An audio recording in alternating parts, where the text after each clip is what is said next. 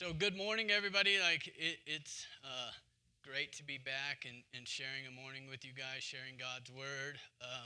It's been something that we know we needed the rest. We know we needed the time away with all that we were going through, but it doesn't take away the gratitude and satisfaction of being back with you guys this morning. So I get the pleasure of sharing God's word with you guys this morning, following up Dave from last week, and he took us on a little tour of the whole Bible, and I figured your fingers are tired and arms are tired a little. We're just going to kind of camp out in Romans this morning.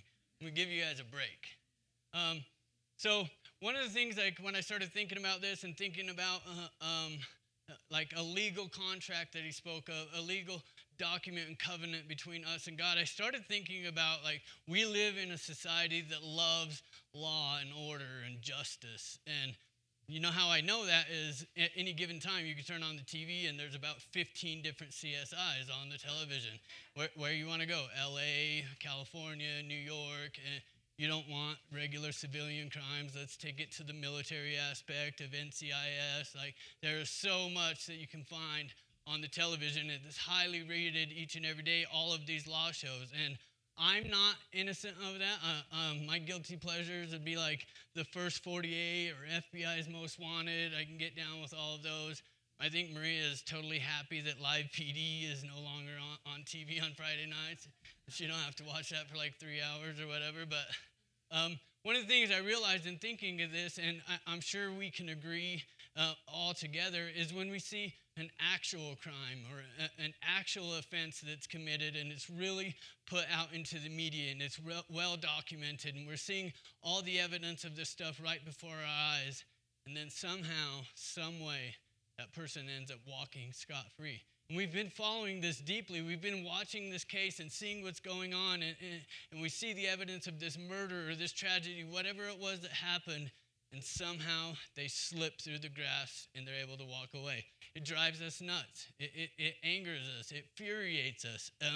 But we're going to see through the economics of God kind of the flip side of that story. I've spoken before and mentioned before in some of my past sermons a thing called kingdom economics. And what kingdom economics is renowned pastor and author Timothy Keller taught on this subject of kingdom economics. It tongue twists me every time. Where God's economics and what God does is kind of the opposite of what we see and what we deal with, especially here in American life and our everyday life. It's the complete opposite, flips everything upside down. So I kind of mentioned how annoying it could be to see that person that's guilty and they committed this crime, and we know they committed this crime, and they end up walking scot-free. But today, in today's text, we're that guilty subject. And by the cross of Christ, we're going to see ourselves walking scot-free. So I'm going to take a drink of this water here. We'll read God's word together.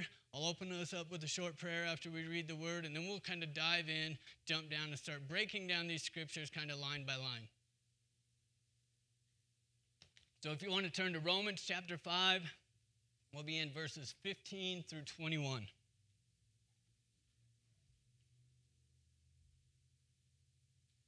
Starting in 15. But the free gift is not like the trespass. For if many died through one man's trespass, much more have the grace of God and the free gift of grace by that one man, Jesus Christ, abounded for many. And the free gift is not like the result of that one man's sin, but the judgment following one trespass brought condemnation. But the free gift following many trespasses brought justification. For if by one man's trespass death reigned through that one man, much more will those who receive the abundance of grace and the free gift of righteousness reign in life through one man, Jesus Christ. Therefore, as one trespass led to condemnation for all men, so one act of righteousness leads to justification and life for all men. For as by the one man's disobedience the many were made sinners, so by the one man's obedience the many were made righteous. Now the law came to increase the trespass, but where sin is increased, grace abounded all the more. So that as sin reigned in death, grace also might reign through righteousness, leading to eternal life through Jesus Christ our Lord. That is God's word. Join me as I pray. Oh, Father God, we come to you this morning, Lord, in a place of submission, lost, broken, knowing that we don't have it within ourselves to make ourselves right in your sight, God. But sometimes that sinful nature, that selfishness, that pride, it begins to boil up deep inside of us. God, let your word, let the free gift of Jesus ring true in our hearts today and every day as to follow. That we can understand that we are sons, we are adopted as your children because we are justified by your Son. Jesus, we thank you. It's because of your sacrifice we are made right, and it's in your name we pray. Amen. So I talked about kingdom economics, being the opposite of what we see and what we deal with in everyday life. And so a little bit of an example would be like, so here we have me, and I decide to go out and rain terror upon our city. I go out and I commit all of these crimes, and I do all of this stuff, and I cause all of this destruction and terror and hurt and pain and sadness. And it's time for somebody to pay the price. But when it's time to pay the price, instead of coming for me, they come for my children. They come for my wife. They come for my family. And it doesn't stop there. It's a generational punishment. So my children's children, my grandchildren, their children, it just keeps going on, and somebody is left to pay the price over all this time. This is what we see here. So we're going to jump back at 15 and kind of break these down line by line. So in 15 it says, "But the free gift is not like the trespass. For if many died through one man's trespass, much more have the grace of God and the free gift of that grace by the one man, Jesus Christ, abounded for many." So the gift of God through Christ's justification, it has this greater but opposite effect than the trespass of Adam. We understood, Dave took us last week through the trespass of Adam, the original sin that he committed in the garden, and we have all paid the price of that ever since. Sin entered that world. We are born now in our lives with sin nature, and all of us are paying the price of that one man, Adam. But we can't just fall back and be like, it's Adam's fault. You know, we take a place in this. We're held responsible. We make these choices, and we especially make the choice whether to be saved by grace through faith and continue to be slaves to that sin. But it says, in each case, the act of the affected changed the lives of many. So we see the act of Adam, that original sin, changed the lives of everybody. But we also see on the flip side of that, the gift of grace given by God through Jesus Christ overflows to the many. There's that opposite thing. We know Jesus. We know Jesus to be the Son of God, to step down from the throne of heaven, to be spotless, blameless, righteous, innocent in all he did in life. And then he stepped in and he decided to take our place on the cross. And in doing so, we're made righteous. That flowed over onto the canvas of our lives. It flowed over so that we could reap the results of Jesus' sacrifice, just as we've been reaping the punishment of Adam's sin originally. It says we can trade our sin for Jesus' goodness. Jesus offers us the opportunity to be born again into a spiritual family, the family line that begins with forgiveness and leads to eternal life. If we do nothing, if we don't make that choice, if we don't pursue a relationship with Christ, if we're not called to be saved by faith through grace, we have death reigning through Adam. But if we come to God by faith through Christ, we have eternal life and we move forward from there. Going into 16, it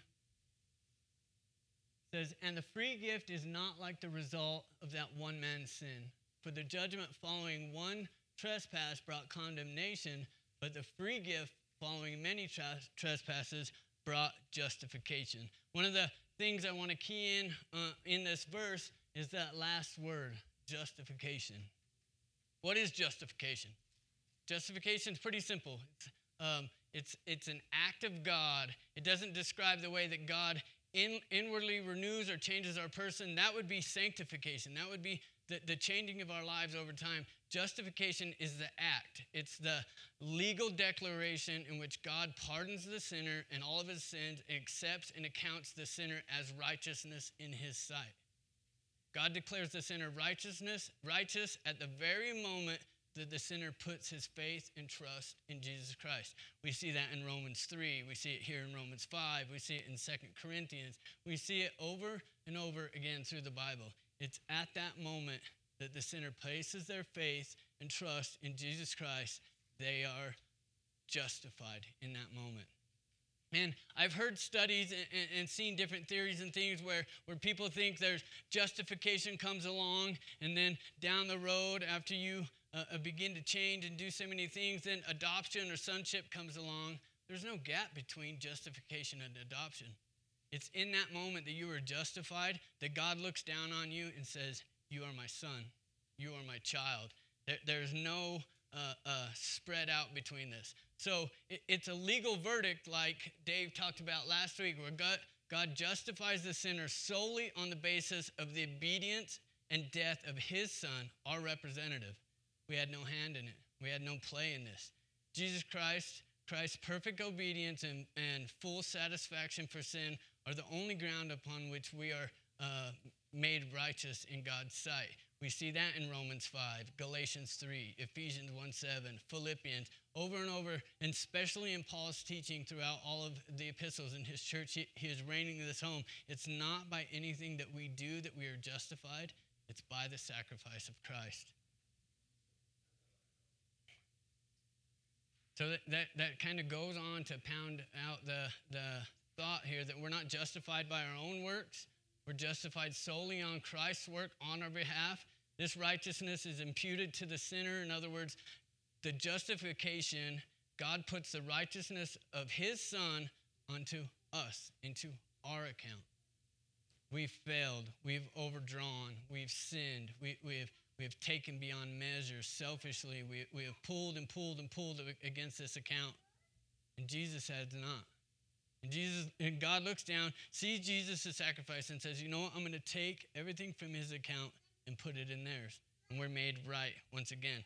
And so when we think about seeing what we see in everyday life of someone who is clearly and blatantly doing wrong and they're being pardoned and set free, it angers us.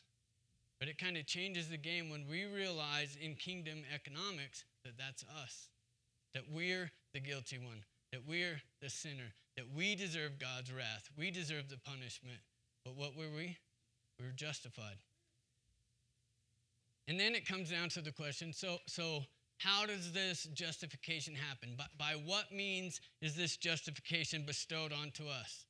Sinners are justified through faith alone when they confess their trust in Jesus. We're not justified because any of the good works that we've done. We're not justified by how well we tithe or how we treat other people in public or the good works that we do. Those don't have anything to do with us receiving our justification. Those come later through the sanctification process, through the renewal of the Holy Spirit. It's like Jesus justified us, and we can understand and grasp this concept that we are forgiven. And it kind of changes the way we feel. It changes the way we look at the world. And he says, you know what? I'm not just going to forgive you for these things that you've been doing. I'm going to make it feel real good for you to want to live a better life. He doesn't come to us with a set of things that we got to follow, and this, and this has to happen to receive the justification. He comes to us and says, you are forgiven. And in that forgiveness, it creates a renewal of our spirit where the things that we do, treating people right, showing respect, loving our neighbors, those things, they're a byproduct of the justification of the forgiveness that we've received. They're not the source. Verse 17, Liz, let's check that one out.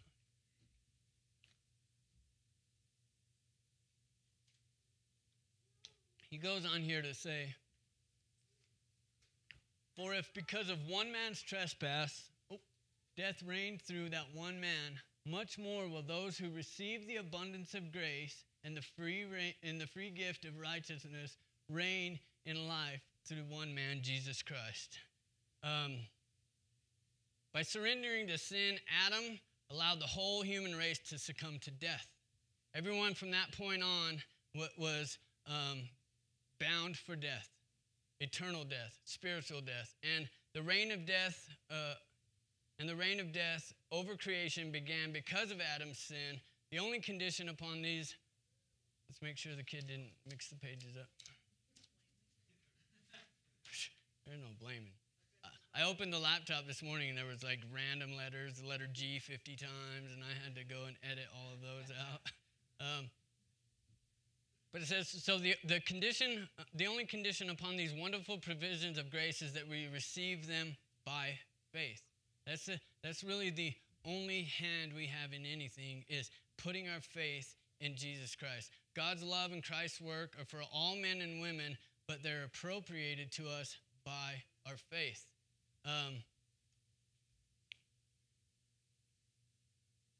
Those things, at that point, they begin to reign in our life. They reign in our life through one man, through Jesus Christ. Those who believe in Christ will become rulers, reigning in the kingdom of life where there is no death. Like, think about that. What a promise that is to those who love Christ. We can reign over sin. We can reign over temptation. Eternal death no longer has power over us. God has overtaken the grave, and that's been because of Jesus Christ. Think about this. It has greatest in the future, eternal life in heaven with God. It also has kind of a significant immediate impact on our life, because in Christ, death loses its sting. We're still subject to the physical suffering and death brought by sin of the world, but we're free from the spiritual, eternal separation that we had experienced outside of Christ. Also, in the power and protection of Jesus, we can overcome this temptation.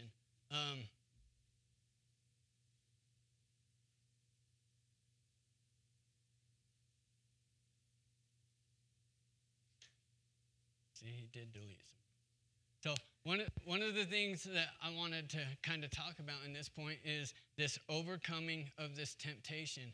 We know we have sin nature living deep down inside of us. And yes, by no means is this these verses, or am I saying that perfection is on the horizon, and once we are justified and made right by Christ, everything's going to be glitter and rainbows. It doesn't work like that. But we're no longer slaves to the grave. We're no longer slaves to temptation, where we have to live our life in fear and dealing with these things. And one of the ways that I really seen it is, you guys know my story, is with my addiction. There was this time where I went through life and I tiptoed through every single thing that I had to do because there was this fear of this temptation. It was out there. It was lurking like a beast. It was in the background, kind of wherever I go. In being justified and being made right by Christ, in receiving the free gift that Paul is talking about here, I have power over that temptation now. Because if you guys haven't noticed, you can't just, I can't just go through life in a bubble. I got to walk down the beer aisle. God has called me to share the gospel with the lost and the broken. And sometimes in doing that, I'm going into some of the dark places. I'm meeting with people, especially in our small and tight-knit community. I'm meeting with people that I've probably been in that dark place with, that I've probably used drugs with. I've probably shared that horrible lifestyle with them. Before, it was get me out of there, get me away, and get me as far back as I can, because that temptation ruled my life. Jesus Christ didn't rule my life.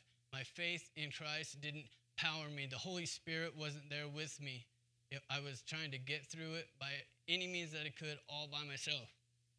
So it's amazing when we think about the things that we deal with and those main sins that we struggle with in our life, to know that in that moment of being justified through grace by faith, that everything doesn't have to be as scary as it once was, that we can move forward with faith in Christ, and we don't have to go through the day-to-day struggles on our own. And I can tell you, in my life and in my journey, some of those big, horrible sins that have been there, I've plucked those out of the ground. I've pulled those up by the roots.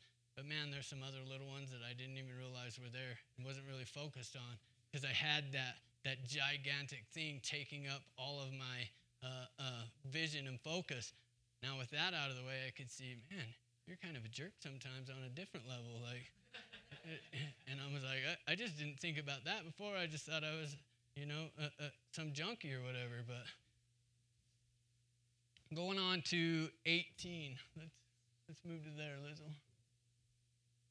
It says, therefore, as one trespass led to condemnation for all men, so one act of righteousness leads to justification and life for all men. Yeah, we're going to do both of them. For as by one man's disobedience the many were made sinners, so by the one man's obedience the many will be made righteous.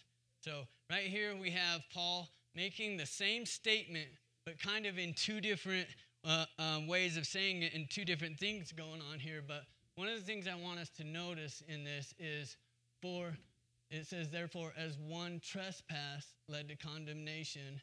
And then in the second one, it says, for as one man's disobedience we were made sinners. So what we see here is the word trespass in the first verse, it's describing, Adam's specific act of the sin. The initial biting of the apple, that was the trespass there. While in the second verse, we see his disobedient. That's not so much the act as his intent. It kind of helps to separate that a little when we see the first one is the actual act of doing it. The second one was his intent of, you know what? Maybe I can have all the thing God has. Maybe it wasn't just biting an apple because he was hungry or starving. There was an intent of disobedience behind it where he's like, you know what? Maybe I can be as smart as God. Maybe I can rule over this thing on my own. Maybe the serpent's right. I don't need him in all of this. But again, in contrast here, by the act of the righteousness is called Christ's obedience. And Adam's response to temptation, what we see in Adam's response was, my will be done. And on the contrast, on the flip side of that, what we see in Christ's act is, thy will be done.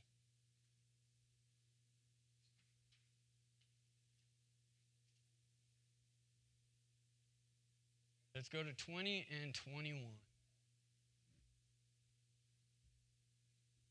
Now the law came into increase the trespass, but where sin increased, grace abounded all the more. So that as sin reigned in death, grace also might reign through righteousness, leading to eternal life through Jesus Christ our Lord.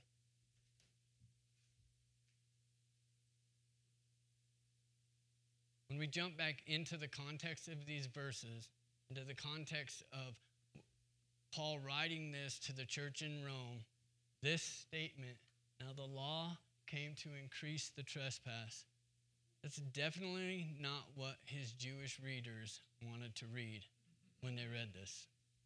They lived by the law. The law was elevated above everything. So to read this statement that the law came to increase the trespass but was ineffective for gaining salvation, it was a rattler. I'm sure it knocked them for a loop, knocked them off their chair. But now he says, rather than being the antidote for sin, it actually increases the sin? So wait a minute. Sin came into the world, and there's all this time, and then we got Moses, and he comes down with the Ten Commandments, and we got the Mosaic laws set, and the Jews have been living by this thing all the time, saying that these are the things that you got to do, and you will be making yourself right in the sin of God. Now all of a sudden they're being told it actually makes your sin worse. It exposes it on a deeper level. Paul's winding up this argument. He's kind of bringing it to a wrap right here. What he's been kind of heading towards through the first 5 chapters of this letter is that the purpose of the law for his own people, the Jews, had been made to make them aware of their need for salvation, not to bring them salvation. Thus their trespass was increased. Sin was present from Adam. But giving the law was like having a huge spotlight turned in on themselves. It was like this huge flashlight illuminating all the things of their lives where they can really see the sinfulness of the people, and it became more defined.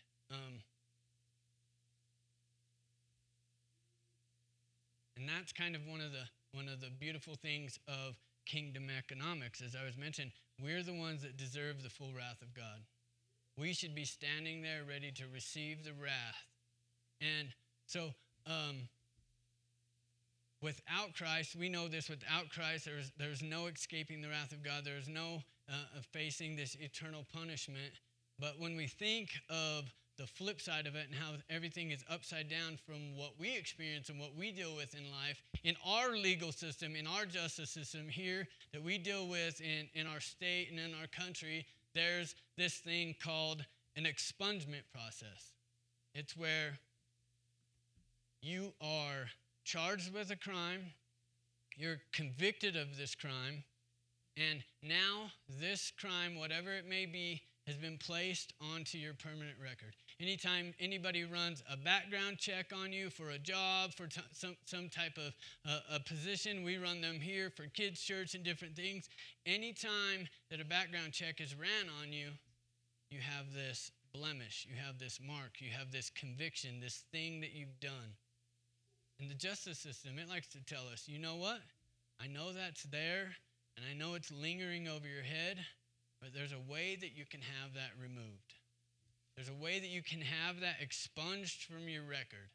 You're like, whoa, cool, tell me more about this.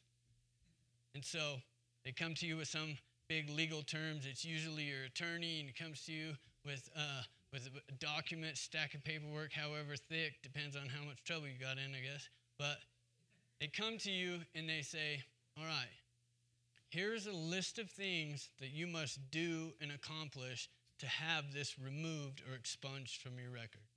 You must serve this much time in jail. You must complete your probation successfully. You must do whatever type of treatment and things they tell you they want you to do. You must do this, and you must pay that. You must pay this obligation, this fee, that fine. And there's a list of all of these things that you got to do before your record can be cleaned. Jesus doesn't say that. Jesus doesn't come to us in our trespasses with a list of 14 things where if you do this, this, and this, then you'll be at the second half, and you can do this, and this, and then you'll be justified, and then you'll be made right, and then you will be righteous again in the sight of God. Then you will be my brother. Then you will be his son. He comes to you with one simple statement. I paid it all for you with my blood. I paid every debt, every past, present, and future debt for you with my blood. I've paid your bill once and for all. I've taken your place in front of the judge, the jury, and the executioner. He doesn't come to us with this list of the things we got to do. He comes to us with his open arms. He comes to us with open arms, sweeps us up in our justification, loves us, and said, you are my brethren, and he is our Father.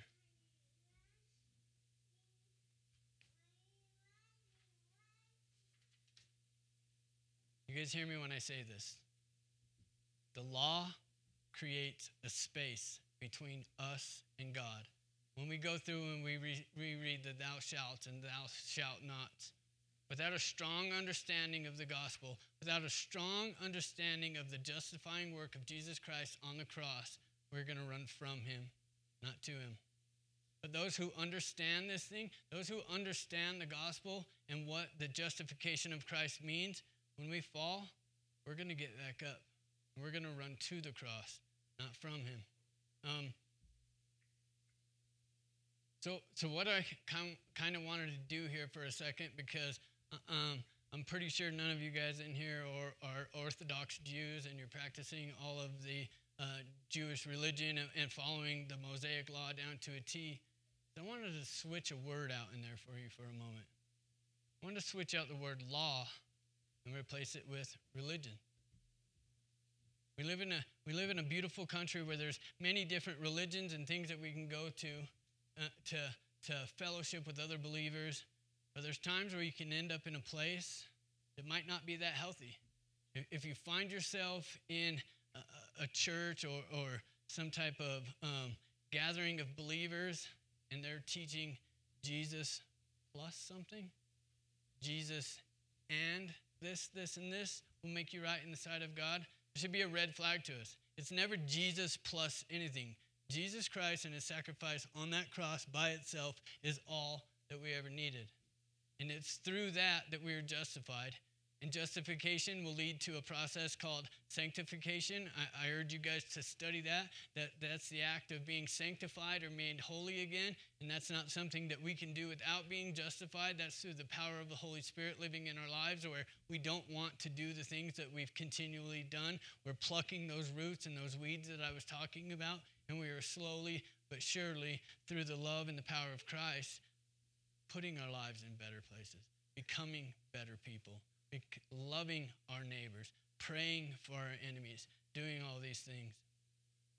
Jesus plus something is nothing more than a stumbling block setting us up to fail. Because there are nothing that we could ever do to add to the might and the power that God displayed on the cross that day. Jesus plus us trying something is only going to cheapen it, diminish it, and bring it down and try and take away from the power. Kind of what I mean is some forms of organized religions, they have this set of practices set aside where the members of the church or religion have to follow these set of steps. And in doing so, in following all of these things laid before them, it's supposed to tilt the scales in our favor so that we look better in the sight of God.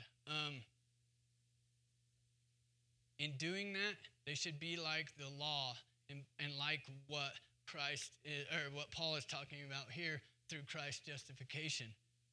This set of things that are supposed to be tilting the scales in our favor should actually be illuminating our need for Christ even more as it was done in this thing here.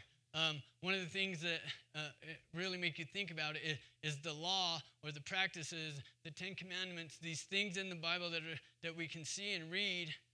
They're merely a diagnosis of our sin. They're not the antidote. They're not the cure. We can't do these things and put ourselves in a better position in our lives. Kind of a small example of this is we brought the baby home from the hospital, and he had to be on oxygen when we brought him home. And that required a couple things. It required him hooked up to the home oxygen thing and the line running into his nose. And then it also required a oxygen wrapped onto his foot and taped to his foot. Now this oxygen monitor on his foot, it was there to let us know if he's not getting enough air, if he's not breathing right. And it had the most obnoxious beep you've ever heard in your life, especially at 3 a.m. or whatever. But that monitor taped to his foot, all it did was illuminate to us or alert us to the fact that there was a problem, that he wasn't getting air. We couldn't just put another monitor on his foot. We couldn't just use the monitor of itself and say, okay, he's short on air. It took the other line. It took the other hose. The law is the monitor. The oxygen is Jesus. That's what we need. That's who we need to be able to work past our sins, to see our need for a Savior. One of the things that is often illuminated to me, and I see in pastoring you guys and sharing the gospel with my friends and those around me, is you really see how well somebody grasps and understands the concept of justification and the gospel when they struggle. When a full-on faceplant comes along, move along just fine in life, and boom, you hit the ground. It's what happens after that really shows how we grasp and understand justification and the gospel. When that faceplant happens, do we get up and run to the cross? Do we kind of fade back into the shadows? We kind of disappear for a little while. And that's just something that I see and that I notice. And it's not some superpower laid upon us as pastors or anything. It's simply a gauge for you to judge your friends, to judge the people that you're closest to, that God may have placed in your life, that you may be sharing the gospel with. When you see them struggle and you see them fall and you see them start to fade back, that may be an indication of, I don't really think they're grasping the concept of the gospel. And it gives you that opportunity to share all the more, go to God's word and guide them and teach them in that thing. And with ourselves as well, I guess, on that matter, is really when we fall, when we stumble, what is our reaction? What does our do? That'll kind of illuminate and show us how well we understand and gauge the gospel. So one of the things I had there is the true measure of our understanding of the gospel is where we run in times of struggle. Running to the cross of Christ in the midst of our struggle shows we grasp the concept of justification. On the opposite hand, we show that we have a skewed interpretation of the gospel when we struggle and disappear for a while, when we feel that we have to put ourselves all back together before we can come back to the cross of Christ. So ask yourself that. As you leave here today, think about your most recent faceplant. Think about your most recent struggles. And then think right past that. Think about your first reaction, your first response to those things. And it'll kind of tell you if you're understanding the concept of justification by grace through faith, and you know that you can run to the arms of your loving Father. Let's pray. Father God, we come to you, God, as lowly, broken, struggling individuals, failing you on a daily basis.